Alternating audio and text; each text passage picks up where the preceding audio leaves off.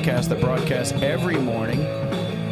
I believe Logan has it set up to come out about 1 o'clock in the morning every morning, and it is Thursday, episode 59.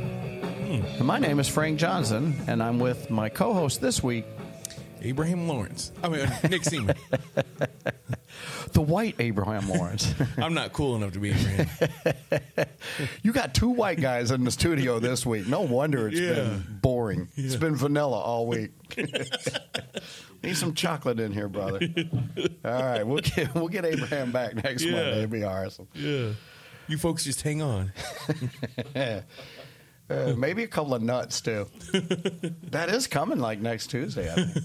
I think we're going to have his wife. We're going to have his wife, Kelly, in the studio, and Pastor Nikisha Wenzel. They're supposed to be coming, so it'll be great. It'll be a good time. Cool. This is National Women's Month, March. Mm-hmm. I told Abe that's because March is the longest month of the year. He said that February was Black History Month because it's the shortest month of the year. Yeah, so I thought that was cute. Anyway, we've been talking about Ahab. We've been talking about what a horrible king he was. Mm-hmm. But it turns out that he got found out by stealing Naboth's vineyard. All these names. Yeah. And so God says he's going to die there. And Ahab gets all repenty, rents his clothes, sits in sackcloth. And so God does say, well, he has humbled himself, so I'm going to give him a little leeway. I'm not going to bring all this evil on him, but I will bring it on his sons. But his wife still ended up being dog food. Yes. She kibble. Yeah, nothing was changed with Jezebel. Yeah. But then again, she doesn't do anything. No, she's not going to repent. No, she's... in some ways I respect Jezebel more just because... Yeah, at least you get what you get. You get what you get. Yeah. So this last campaign that Ahab's about to come up, this is going to be the third campaign against the king of Aram. Starts chapter 22 of 1 Kings. And so 3 years have passed from the time that we just talked about this Naboth's vineyard. King Jehoshaphat, which is the good king from Israel, or Judah, has come up to... well, actually, it would still say come down because Jerusalem was high and Israel was in the valley. So he would come down to King Ahab. And they had a little meeting, and Ahab says, hey, as long as you're here, it's been all this time, we own Ramoth Gilead, and yet this King Aram, I can't get rid of him. Yeah. Will you help me out? Well, King Jehoshaphat, he's a good guy, and so he says, hey, all right, I'll help you out, but first thing we got to do is we got to pray about it, right? Yeah. That's the first thing we should do about anything we do. We got to pray about it. But just praying about it, you still got to make sure you get the right message, right? Yeah. That was really tough sometimes in this day whether they got the right message or not, because you be a prophet of the king and you say the wrong thing all the time. And pretty soon, you're not one of the prophets, right? Yeah. But you still got to do what's right? Mm-hmm. Anyway, so Ahab gets all his guys together, including this one guy named Micaiah, and he says to Jehoshaphat, all right, we're going to get all these guys together, and Jehoshaphat, I'm going to tell you, as I'm standing here right now, these guys will all say one thing, and whatever they say, this little Micaiah dude, he's going to go against me. Whatever it is, I don't care what they say, he is not going to agree with me. Yeah. Now, I think Micaiah got word. Someone probably got to Micaiah and says, Ahab's already thinking you're not going to say what they say. And so Micaiah thinks, I just try to tell the truth. What is wrong with the king? He knows that he can ask me and I will give him the truth. Every time he's always giving him the truth. Yeah. So they get the guys all together. They all come out and they all go, oh, king, live forever. It's going to be wonderful. You're going to go to battle. It's going to be it's going to be a rough battle. We're going to lose some guys. They're going to lose some guys. But in the end, you will prevail. You're going to be good. You're going to get Ramoth Gilead back. They all say this in line. And then Micaiah steps up, and Ahab's thinking, here we go. Yeah. Well, Micaiah gets up and he goes, oh, king, live forever. Sure, do your thing. Go do battle. I'm sure it's all going to work out just like you want it to, and you'll be successful. And Ahab probably jumps up off of it. I always think of Ahab as a little guy. I don't know what it is, but he's got a little Napoleon complex or something.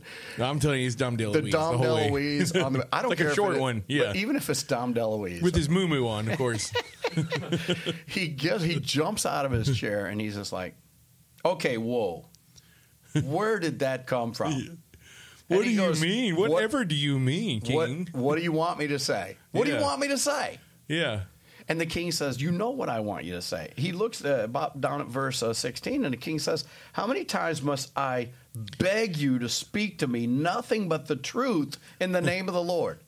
And Micaiah probably just looks at him, probably crosses his arms and looks at him and goes, you never want to know what the real truth is. Yeah. And when I do give you the truth, you just go, I knew you were going to say that because you're just such a Debbie Downer.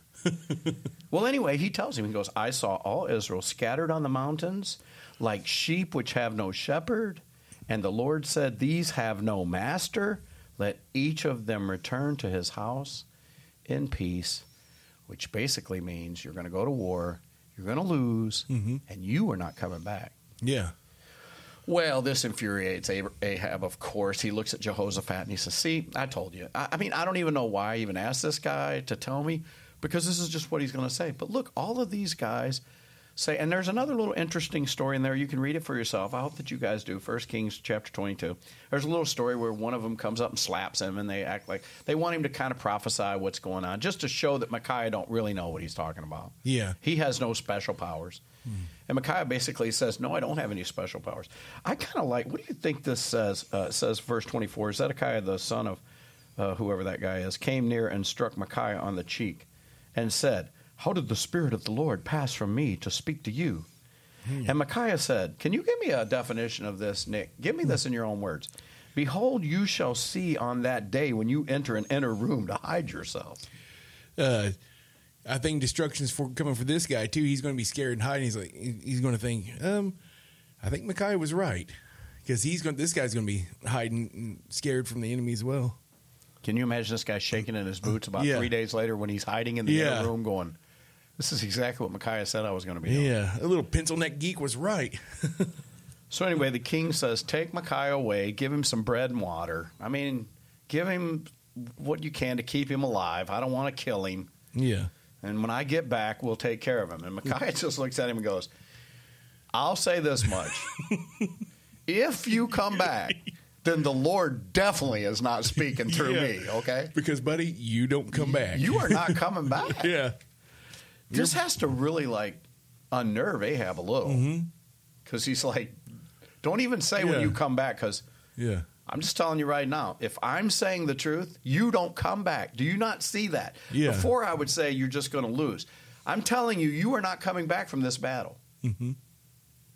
That sound like what Endor said? Yeah. That what Samuel told Saul when he went to Endor's and wanted some truth? Tomorrow you'll be where I'm at. Yeah. Yeah. Did it stop Samuel? I mean Saul. No. Nope. Saul went the next day, had the battle anyway. Is this stopping Ahab? Not according to verse 29. Nope. So the king of Israel and the Jehoshaphat, the king of Judah, went up against Ramoth Gilead. Now, the thing that puzzles me a little bit is how Jehoshaphat doesn't look at Micaiah. I bet he did a little, and he was like, dude, you sure that guy's not, because we got a guy, we know this guy named Elijah. Yeah. And when he speaks, we know that's the Lord that speaks. Yeah. Come on. You sure? Trust me, this guy always said no. Yeah. But the bad news is Ahab doesn't tell him. But he's right. Yeah. Every single time. He's always been right. Yeah. That's just the way he is. But Wow. I guess we'll have to tune in tomorrow to find out if Micaiah knows what he's talking about. Yeah.